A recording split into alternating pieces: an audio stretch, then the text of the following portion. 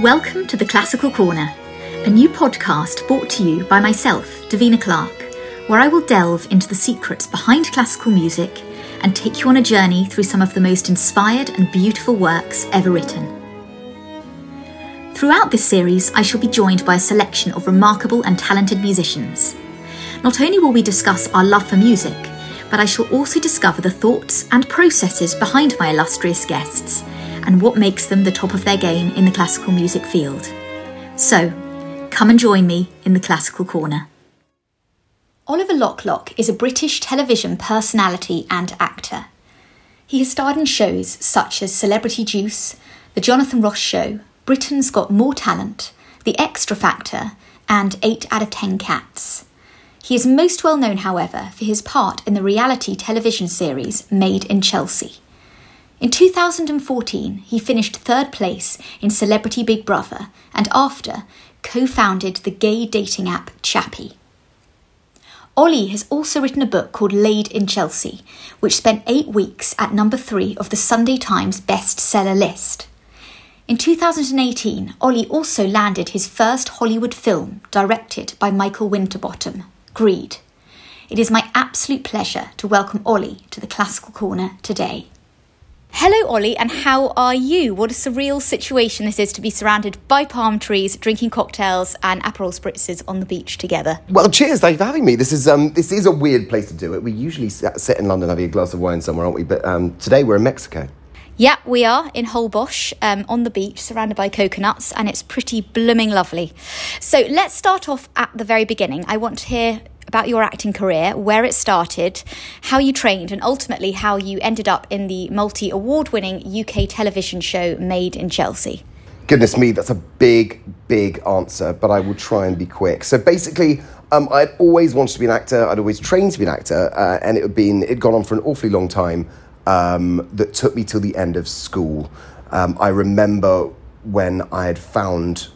Back then, there were only a few places that you could kind of apply to, that everyone was like, you have to go to these places. Otherwise like RADA and places RADA, like Lambeth that. Central, Guildhall, Bristol Old Vic, all that lot, basically. But the other ones that are coming up as massive stars or have become stars, kind of like the Oxford School of Drama, Mount View, all of that stuff were kind of a bit smaller, and I got some very snobby advice to only go for the top 5. Mm-hmm. I ended up on a RADA Foundation course, which was fabulous. I couldn't get into the 3-year because only 12 people in the year get in. I ended up at the RADA Foundation course, which is based in Cambridge, and I spent a year there. It was potentially the best year of my life, apart from going through breakups and horrible stuff that 19-year-olds do. It was heaven, and it was something that I loved doing. So that was where it all started, really. And you were training for stage then, or did that give you tools for all types of acting? It was very much stage at the beginning. That's very much how we were trained. It was very much a RADA policy that stage was much more important than anything else. It was very wonderfully snobby. And so that was where we went, really. There wasn't any camera work. We didn't learn how to do any camera stuff at all. Luckily later, I found my calling for that, but that was unusual. Exactly, and Made in Chelsea obviously plays a huge part in your life. And how did that story come about? Because I remember you saying that you were working in London at the time before you got spotted for Made in Chelsea. I was, very much so. I worked in nightclubs. I walked onto the King's Road only 5 years before that, and I had little to no money in my wallet. And that's actually a quote from Herman Melville from Moby Dick. And I decided I wanted to go somewhere else. And so I moved from Southampton to London, found my calling there, which was nightclubs as a failed actor. I then worked in nightclub doors, hosting celebrities and kind of getting aristocrats drunk, basically, in Chelsea. And that was my job. I had really long hair and I wore silly clothing and all the things that some people might remember me for. That there was this rumour that went around that there was going to be a new reality show because this new thing, Towie, had started. No one knew what Towie was, but it had started. The only way is Essex, for those who don't know. And anyway, we were like, it's going to be like that, but cooler. And we went, well, we'll be involved in that. Why not? And we all kind of laughed and said it'll be gone within 6 months. Years later, 22 series. 22 series later, we sat here. And having won a BAFTA and lots of others. It's absolutely amazing.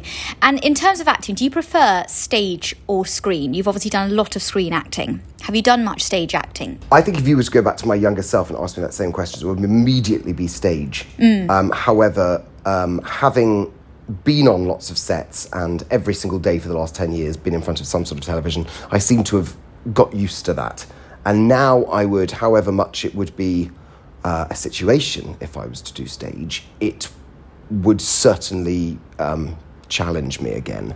Definitely, and I think, I don't do acting, but I should think that all of the facial expressions and everything else that you do, being on stage has to be a lot more demonstrative and a lot larger, and screen is very much sort of very intimate, having the cameras right up to your face. You know what, you're absolutely right, and if you look at me for the first couple of seasons of Chelsea, it's very much a large character. And because, of course, that was a stage character. And that's what you were used to from your training. Absolutely. So you were probably not overacting, but you were acting for a bigger... It was. We hadn't been trained. And there was certainly a bit of a persona that I put on, which I acted through a little bit at the beginning of Ollie, Locke, Made in Chelsea. And that's what I loved. I loved that character and the silly clothing and stuff like that. But it was a bit of a character. I kind of created it. Although everything I said and did was real, there was a character there. Certainly, when I look back, I can see the difference hugely. Definitely. And do you have any plans for stage acting? Is there any dream role that you'd love to do? Would you like to, be in Hamlet at the Globe? Or are there any sort of classics that you'd love to tackle? No, probably not. If there was a twist on a classic, it would be discussed. But when we were doing RADA stuff, we did, Caucasian Chalk Circle. We did... Merry Wives of Windsor. We did. I had to learn sonnets the whole time, and there were all sorts of plays that we did, Brecht and Chaucer, and all sorts of stuff. And I didn't enjoy it as much. I found it very hard to learn the lines. And once it's there, it sticks there forever. I could recite Twelfth Night, Act 1, Scene 1 to you right now, without having looked at it for years. But that was my real. That was my real toughie, is learning those lines. And if there was I loved a playwright called Mark Ravenhill. I love Max Stafford Clark. Lots of ones at the Royal Court. That would be my heaven. If I was to start again, I would go to the Royal Court. I said start again. It's probably one of the best there is. But if I was to go to, I would do anything to be in the Royal Court. Yes, I would 100% do. It's a fantastic place with the being in the round and very intimate with the audience. I think talking about acting, comparing it to music, it's much like probably performing on a stage in front of a huge audience, something like the Proms or something like that. In comparison to maybe being in a film studio where you're playing film scores, and the techniques that one needs to draw on are so different for each. Stage acting is all about the persona going on, performing. Yeah. Whereas the other ones are a lot more finely honed skills. The weird thing is when I often do voiceovers, I use my hands an awful lot, and I don't know why. I basically conduct myself in every way. How a conductor would hold baton. How the conductor would hold the baton. I would do that, but with my hands to my own voice. And I would have to do that, and that's how I work when I do voiceovers. I couldn't do that on... That's amazing. So very musical in terms of rhythm and... Iambic pentameter almost. It's that kind of... It's that very much that rhythm of learning Shakespeare was very much iambic. And that was, very much Shakespeare. Amazing. Advice. So last year you stepped away from... 2018, you stepped away from Made in Chelsea to star in a brilliant film, Greed. How was this different for you to filming Made in Chelsea? You must have had to draw on lots of different techniques and tricks that you don't usually have to learn the script. Presumably your acting on Chelsea is based on improvisation rather than set lines. Absolutely. That's what Chelsea's always been about, is improvisation. However, when I got the call up from Michael Winterbottom from the success of 24 Hour Party People and The Trip with Coogan and it's Coogan and Rob Brydon. They're super successful director, and he wanted to know how I made in Chelsea. And I said, I'll let you know if you tell me how you make The Trip. And because they're quite similar in a weird way. Yes. And I sat there and I was like, okay, well, and he told me all about it. And I said, well, because basically there was a reality role that he wanted to fill me in. Right. They wanted me to fill in. And he gave me, then he turned around apparently afterwards and said, it's Ollie or no one for that role. I have to have it, which is incredibly kind. And I said no to it because it was about a family that I had known in the past. And I was slightly concerned about it, and I felt a bit bad, even though these people are an interesting bunch. I didn't want to poke the bear, if you will. Mm-hmm. And so I said no, and then they called me back and said, by the way, Isla Fisher's going to be your mother-in-law.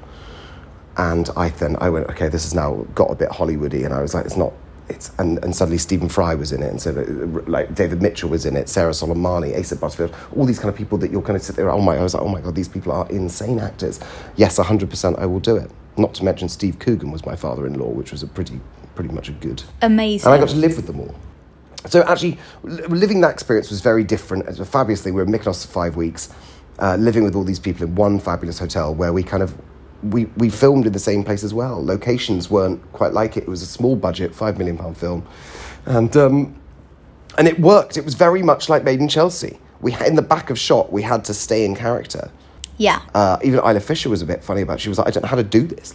She's a Hollywood actress. She's like, I don't work like this. Michael Winterbottom's also famous for never giving any sort of praise or any kind of direction. He will look and hire you as an actor, trusting you that you can do what he wants you to do.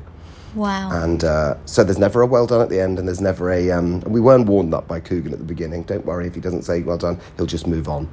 And that's it. That was it. That's almost best. If they don't say anything, then it's great. He knows it's great. Yeah. Because he's trusted you to deliver the lines you needed to. That's absolutely amazing. Moving to something slightly different, or very different from that, in 2016 you starred in the Celebrity Island with Bear Grylls. What was that like to be in comparison? There must have been so many scary things and, just a completely different kettle of fish. So yeah, this was a weird situation. We were doing all this for Stand Up to Cancer, and they weren't paying us. It was 12 celebrities sent onto an island off Panama. No beds, no toothbrushes, no anything. You had absolutely no loo roll. You had absolutely nothing. No hairbrushes, no anything you wanted. And one set of clothes. And all we had is 2 pairs of underwear, which I used to cover my face at night so mosquitoes didn't bite them. So I was wearing the same underwear and just washing them in the sea. It was fairly revolting. We were set there with no food, no water, no anything, and we basically had to go around and we got taught a few basic bits and pieces, and that was it. You're up to yourself, just survive. And what is the premise behind it? What is the essential game? Is there a winner? For people who have not, I've watched it, but for people who haven't watched it, is there a winner? Is it all about becoming, clubbing together as a team and getting through this alive all together? Or is it about... Well, I know it's certainly not a competition. No one wins. It's about survival. You are on your very basic. You have absolutely nothing with you, and it's something that I was incredibly proud of myself, because I know actually I'm quite a determined person, and I'm a bit stronger than people think I perhaps am. And if I put my mind to something, I know I will try and beat it, basically. And I worked my bum off, really, and I did everything I possibly could, and I completed to the end. Did you do lots of research beforehand on sort of, I don't know, how to filter water and how to make fires? They gave us 2 days of very basic training. The only thing I was scared about is the fact that there were sand flies, which are a very aggressive form of mosquito based in the sand. And they are hideous. When they bite you, they're invisible for starters. They're literally they absolutely can't see them, and they just basically just riddle your body at night. And you can't feel them until the next day, and so there could be hundreds of them all over your body, and you won't know till you wake up. And it happened lots of times, and it was vile. But they said if you took vitamin B12 or garlic that I found, you can basically beat the system, and they don't bite you. God, and it must have been incredibly scary. I know you have a very, which you told me last night over dinner, a very famous crocodile story to tell. Yes, this was. You know what? I've been wildly disregarded for this and criticised because during the Bear Grylls Island, it's very famous that at the very end there's a crocodile, and theoretically you can do what you want, but if you haven't eaten, that is there as fair game. They're not endangered. These ones, caiman crocodiles, not endangered. There's very many of them. They are, at that point, a piece of meat. But you do have to tackle it if you choose to. We hadn't eaten in 11 days, and we didn't quite know what to do. We were absolutely broken. But we knew the chance of going near a crocodile to try and find it. I was determined to try and find it, and I was the one to bring it back to the camp to be the hero. And I stalked it. I found it. I then had to kill it, which I'm no murderer. It's not my thing. Animals are my favourite thing in the world. I adore them. And I had one knife, and I went, well, it was it. I just had to basically stab a crocodile on the back of the neck and then gut it and all that kind of stuff and all the hideous stuff you don't ever want to do. But this is the survival situation. This is what people will have to do in real life if there's a situation. And they test you to it. They pay the complete test. And we did it, and it was something we had to do. It's nothing I'm wildly proud of. It's not that I don't wear a badge about it, but it's something that it's very different, and it's something that's not usual. But I did, and we did eat it, and it was disgusting.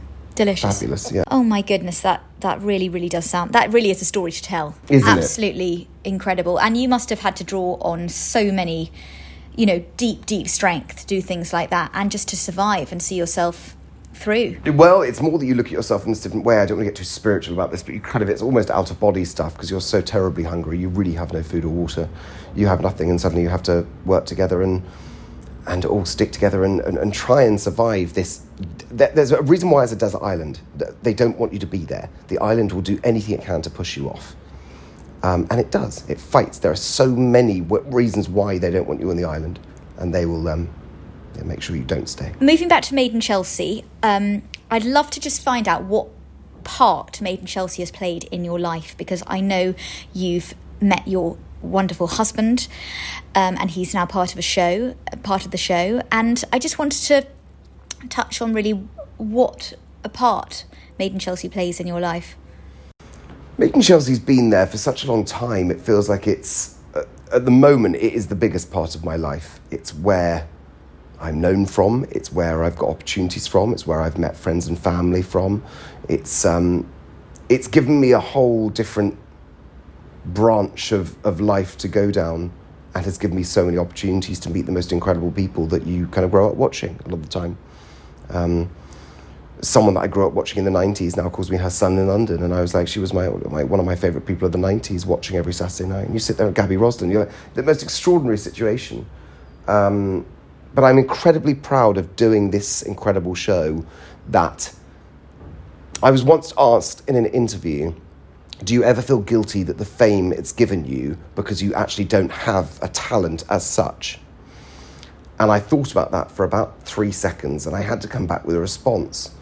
And I thought, although it's not learning lines, and it's not playing an instrument, it's not singing, it's not doing a talent as such in those eyes, there is a talent to be able to keep an audience with you for 10 years, and to have a relationship with them as a viewer to someone at home, to build a friendship through a screen kind of thing, that they cry with you at things, they are happy with you, they're joyous, they're excited, you go through all the emotions together. And I think there is a talent in a crew and a cast that can continue that, win BAFTAs, and still nominated for awards this year, 10 years after we first started, on a show that someone goes, oh, it would never really work, it's just a silly reality show.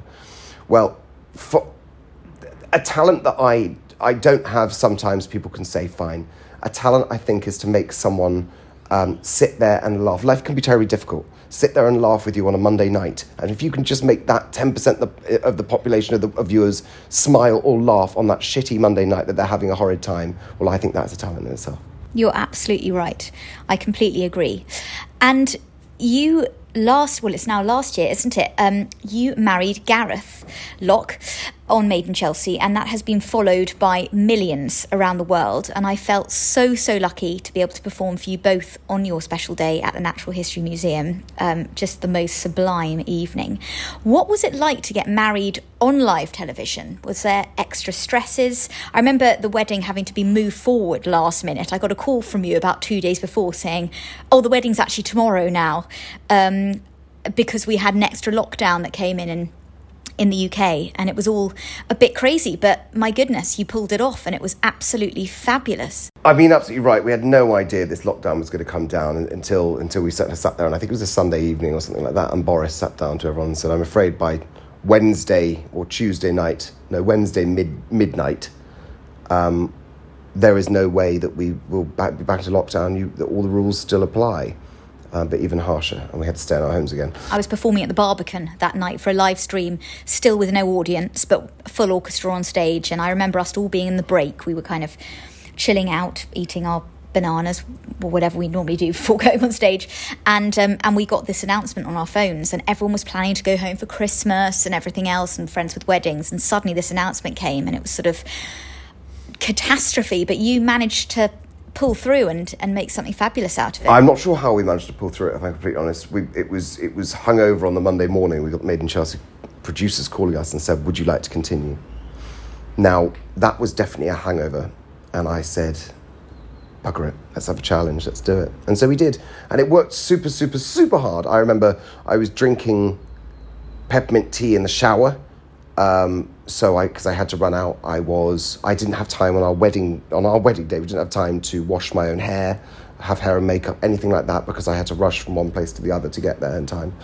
The traffic was horrendous. My father didn't make it because he was stuck in traffic. I remember he came only. Oh yeah, it was terribly upsetting. There was lots of things, but we ended up doing it. And where we decided it would be a good idea to do this, mainly is because we wanted to sit there, and there's a community out there that sometimes needs a bit of a boost, especially at kind of Christmas time for a lot of people. And some people alone at Christmas or whatever. We wanted to give someone a bit of joy. We didn't know it would quite be watched by so many people, and it was on those overnights. The week figures were 3.5 million people watched the wedding in a week. We don't know what the 4AD figures are, or the ones abroad, but that was in that week, 3.5 million people watched our wedding. Absolutely amazing. Let's talk about the music that we actually chose together for the wedding. You chose some Bach and also some John Rutter for the signing of the register. So to give some background for to our listeners, I played under Hope, the incredible blue whale, on the steps at the Natural History Museum while Ollie and Gareth sealed their vows. I performed Bach's Arioso, which is a movement taken from a cantata by Johann Sebastian Bach, BWV 156. It's a church cantata and was composed in Leipzig in 1729, and it is absolutely glorious. And the movement is entitled Arioso, which literally means airy. And it's so beautiful, effortless, soaring and warm, and it seemed perfect for that occasion, full of love and but it was also refined, and it just fitted the situation perfectly, I thought. And alongside that, then I performed John Rutter's The Lord Bless You and Keep You, which is a classical sacred choral composition based on the numbers 624 to 626. And it's a setting of biblical benediction and amen from the Bible, which John Rutter composed in 1981 for the memorial service of Edward Chapman, who was the director of music at Highgate School, with whom he had studied. I love this piece so much. The lyrics are very, very meaningful and touching. For those of you who don't know it, some of the lyrics read, "The Lord bless you and keep you. The Lord make his face to shine upon you and be gracious unto you." So there's just two very contrasting pieces, but two very beautiful and meaningful works, I think, for the wedding. And I'd love to know why you chose those and what they represent for you. I think the Bach piece we'll start with, because that was more of that's easier for me to explain, and that was purely that we I've watched you perform lots of times now, and I remember we were in there was a few times actually, but some of the pieces that really stood out that you played when we were at the Hurlingham Club or whatever like that, and that one stood out. I think it was something that I really liked, and when we said which ones would be best, you suggested that one, I think, and I thought that was absolutely gorgeous because I loved it. It was, and you're right, it's happiness, it's love, it's kindness, it's airiness, it's in the floating on clouds kind of situation. It's gorgeous, and that's why I thought that would be a lovely, lovely piece. The John Rutter piece has got slightly more significance. It's nice to know that was written only in 1981. I didn't know that. And actually it's become such a weirdly important piece in my family. I don't quite know why it became an important piece, but it was played at almost every one of my family's funerals and weddings.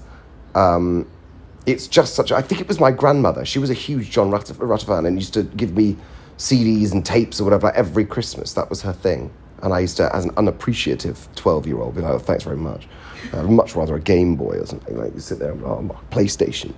But as those years went on, John Rutter was something that became a part. When Granny left, it was one of those things that's what she left behind, was a piece of her love for John Rutter.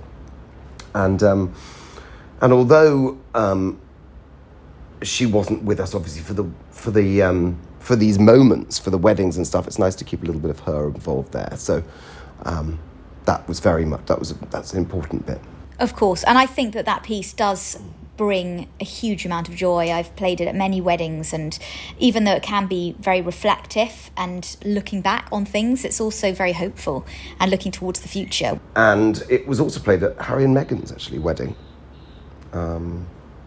It was quite fabulous. And in terms of the wedding, what did that represent in terms of the gay community for you both? Because people have followed you, your followers have watched you on Made in Chelsea for a number of years now. And this was, a goal towards really the part of your journey together. And you must have had millions of people following you on that journey who identify with you both. We must be thankful for so many people that were before us doing all of this. We were allowed only several years ago to get married, to adopt, to have surrogacy, to go through IVF, to have children. We are living in a very, very difficult age still for the LGBTQI community. However, in Britain, we're incredibly lucky to have these opportunities. I will do anything I can to push that forward so that equality is worldwide. I've never been one to shy back. I've always wanted to make some sort of a statement, and if there's anyone I can help during this process, I will. And I thought that would be a fabulous way where it would. Years ago, when I came out as the first person to come out on national television, Ian McKellen had done it in the 70s, but on radio, and I was the first on television. There was a real privilege to be able to do this, so that the young people out there that are struggling, age 21, 25, 18, 14, whatever they were, that they are struggling and they could look at someone for a bit of help when there wasn't that much on television at the time, apart from constructed stuff like a Will and Grace or a couple of storylines and a few bits and pieces. Sex and City, maybe. This wasn't constructed. This wasn't scripted. It was a real life of two people that are falling in love and fell in love and wants to get married, and that helped. So when we decided to get married, for Gareth, it was very much that young person that he wanted to help. For me, it had changed slightly. Of course, it was about that as well, but I also opened my mind to the fact that older people that are having children that have come out as a part of the community, that they can see that everyone can have a wedding. They can have a wedding and it can be fabulous. It doesn't have to be a certain way. It can be as fabulous as a wedding that they've been to for straight couples as well. And that was quite important to me. And there wasn't a dry eye in lots of rooms around the country, I think, because it was incredibly emotional. I think because it was quite Dickensian as well. It almost felt like a bit of a Twilight saga. There was sort of all the masks were on, and it was. They knew it was lockdown about to come in. They knew that a couple of characters had come back that haven't and done beautiful speeches. We were under a whale called Hope. There were so many tick boxes to create a tearful moment, and also two people that have fallen in love sitting in this unbelievable building with candlelight in November, saying that we promised to look after each other was something that was quite special. It was incredibly special, I can say, from not only performing, but also, watching and being a part of it. And it was a wonderful, beautiful thing to watch and be a part of. And certainly the surroundings and the congregation and just everything about the evening was just completely, completely magical. So as a memory of your beautiful wedding day, here is a recording for you all to enjoy of myself performing Bach's Arioso from his cantata BWV 156.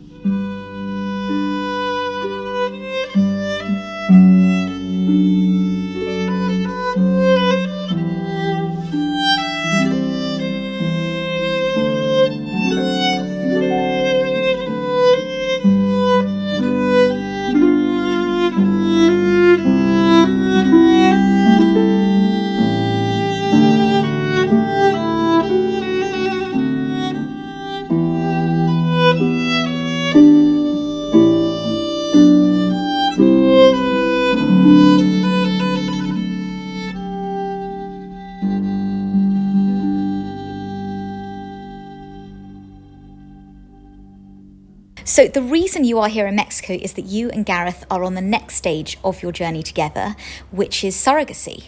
What does this represent for you both and the community, and what does the process involve? And do you feel you're role models for other people? Oh, goodness me, that's a three-part question. All right, yes, well, what does it mean? Well, creating a family is incredibly important for us. A lot of people say, do we want to go down the adoption route? Do we want to go through anything? There are loads of options for gay men in Britain right now. However, by saying that, it's a government way of saying, yes, we want you to do it. In fact, I don't think the government particularly do want you to do it. I think they want you to go out and adopt immediately. However, having gone through this with my husband, I like the idea of trying to have biological children first if I can.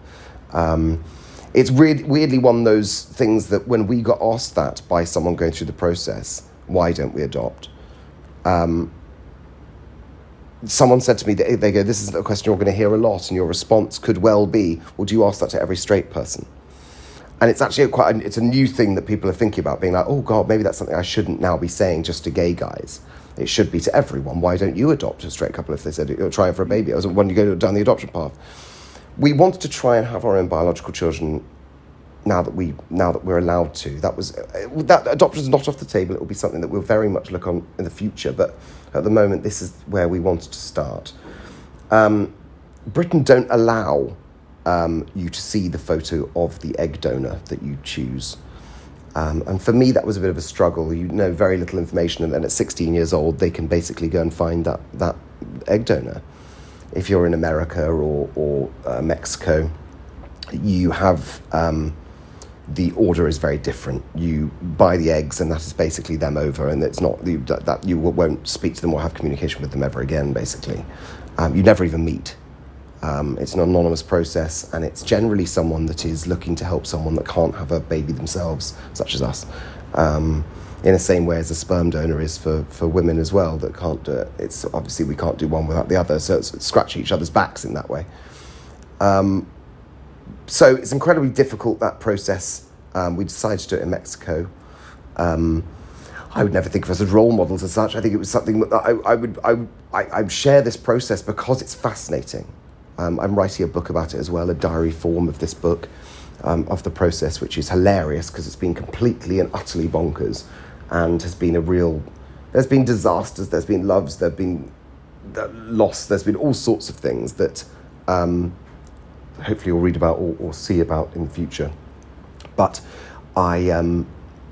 this is the next journey of our lives, and we're very, very aware that in a couple of days the embryos will be made, and then we will be on countdown till 37 weeks, I think, actually, after it's all been there. We have to wait for a couple of weeks, and then it's 37 weeks we have to wait, and then that will be it. It is so exciting, and I certainly feel very, very lucky to be out here with you and Gareth while you're on this journey, and I'm very, very excited to see what becomes of it, and bring on 37 weeks. Well, yes. It'll be, we won't be able to drink as much then, I don't think, do we? We definitely will be able to drink as much. Oh, good, all right, fine. We'll stock the fridge with rosé. You don't need to worry about that.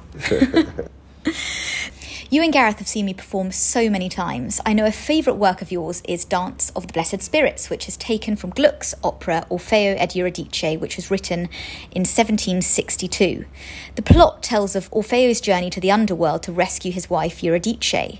He has to overcome many obstacles, including the Furies and Cerberus, but he eventually ends up in Elysium amongst the nymphs, fairies and spirits, where this piece is found, Dance of the Blessed Spirits. What do you like so much about this work, and how does it make you feel? I think it's just one of those gorgeous pieces. Sometimes a piece connects with you, and any other form of art or medium does. And it just connected with me. It was something that the melody I liked, the feeling I liked, the emotion it gave me I liked. It was something that was what is quite interesting is it was I feel it was quite light, weirdly quite a light piece for what it means and for what it was. And it was, I watched this for the first time, you playing it when we were in, again, the Hurlingham, and it was a beautiful summer's day. Yeah. And it certainly didn't feel like you were dragging us down to the underworld. No, I think this piece, for me, also feels like a very light piece, a very light work. I think it's the evoking the fairies and the nymphs and the fluttering and the floating, and that's why I love it. I've always loved fairies, magical things, unicorns, all kind of fantasy. And for me, that piece is what that encaptures. And I think there's something so powerful about what we feel when we listen to music, regardless of what the actual meaning of the work is, but actually about our feelings and honouring those and going with those. So, yes, the whole work, the opera, is about the underworld and this terrible journey that Orfeo has to go on to rescue the love of his life. But actually Elysium is a kind of break from that. It's suddenly an oasis in the desert, and this feeling of calm and warmth and floating and peace. And I think that captures that. So I completely agree with why you feel like that. It is magical. Also, yeah, the idea of fantasy, that's what I do on a side project, is doing sort of novels and fantasy and all that kind of stuff. So it's something I completely understand. And it's a gorgeous piece. It really, really is. So here is a recording of myself performing Gluck's Dance of the Blessed Spirits from his opera Orfeo ed Eurydice.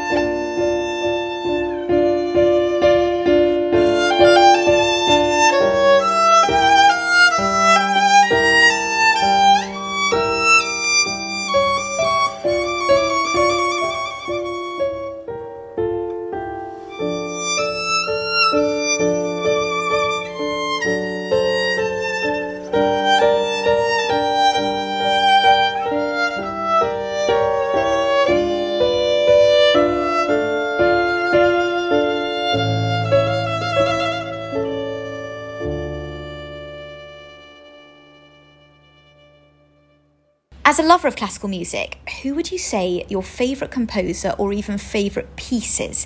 I know you're a lover of Fantasia on the theme of Thomas Tallis by Vaughan Williams. Yeah, I think Fantasia is a wonderful piece. I've always enjoyed it. It runs through Greensleeves. There's Greensleeves in it, which there's all sorts of lovely pieces. Again, it's magical. There's something magic about it. It's something that's... I remember when I was young and I thought of Greensleeves. I remember learning it, hearing it for the first time, and there was something that I loved about it. I loved the tune. It was written on the lute, I believe. And there's always been a speculation that they reckon that Henry VIII I was going it. to say. But yes, he always said that. I don't quite know how, but I love the fact that someone's that ballsy to say, bugger it, I'm just going to have this wonderful... lovely Greensleeves, I'll take it. The reason I adore this piece is... So Fantasia on a Theme by Thomas Tallis is also known as the Tallis Fantasia, and it's a one-movement work for string orchestra by Vaughan Williams. So the theme of the work is based on a tune by the 16th century English composer Thomas Tallis, which is taken from the English hymnal published in 1906. So it does have all of these other folk tunes going through it, but it's also got this English hymnal work in it. And it really draws on works of the English Renaissance, like lots of Vaughan Williams's works, and it's characterised for listeners by the intervals of the flat second, third and sixth, which you can hear throughout. And the Tallis theme was one of 9 tunes he actually wrote in 1567, so a very long time ago, for the Archbishop of Canterbury. And I love the way that Vaughan Williams has drawn on this. So there is that sort of fantasy of the old and the new, and the mixing together of those times, really, that makes it so... Well, it's a fantasia. That is what music's about, though, is it's taking inspiration from different times, and that's what any kind of art medium is going back into different worlds of journeys, different times. Exactly. I was reading today, and a quote I loved, which describes the work perfectly, says, "Throughout its course, one is never quite sure whether one is listening to something very old or very new. But that is what makes this Fantasia so delightful to listen to. It cannot be assigned to a time or a school, but it's full of the visions which have haunted the seers of all times." Lovely, gorgeous quote. Gorgeous, and I think that it sums it up absolutely perfectly. So to finish off, I would love to touch on another of your favourites, which is slightly different. It is Casper's Lullaby from the film Casper, which was written by the late James Horner, the soundtrack. He composed music for over 100 films, winning 2 Academy Awards and 2 Golden Globe Awards. I was listening to it today when you mentioned it, and it really is a glorious work. And the reason I love it is because it's less background in relation to other film composition, and it's more of a standalone work, a lullaby, and I think it's very sad and wistful and relatable too.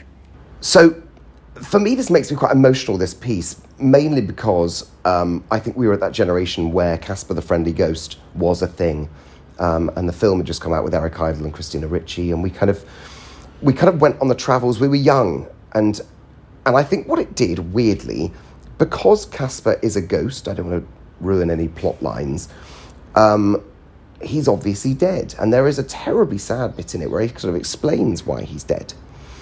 And what I found quite interesting is that I think it kind of taught me especially about morality. And like most soundtracks to movies, there are different parts of the key title, where you kind of have sometimes really exciting bits, and then it kind of goes down to really sad bits. And this has got 3 or 4 different parts, which are each more beautiful than the other. And I think it was where I was old enough to have a tear run down my cheek. And if you're anything like me, you'll cry at everything, including kind of insurance adverts.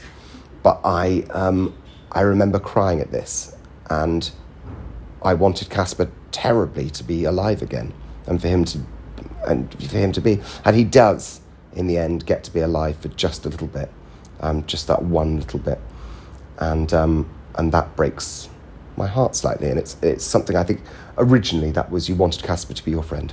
You absolutely did. I completely identified with him. I remember, I don't know how old I was, probably about 9 or 10 watching it. I had a little computer game which was Casper in the House, and I remember also watching this film.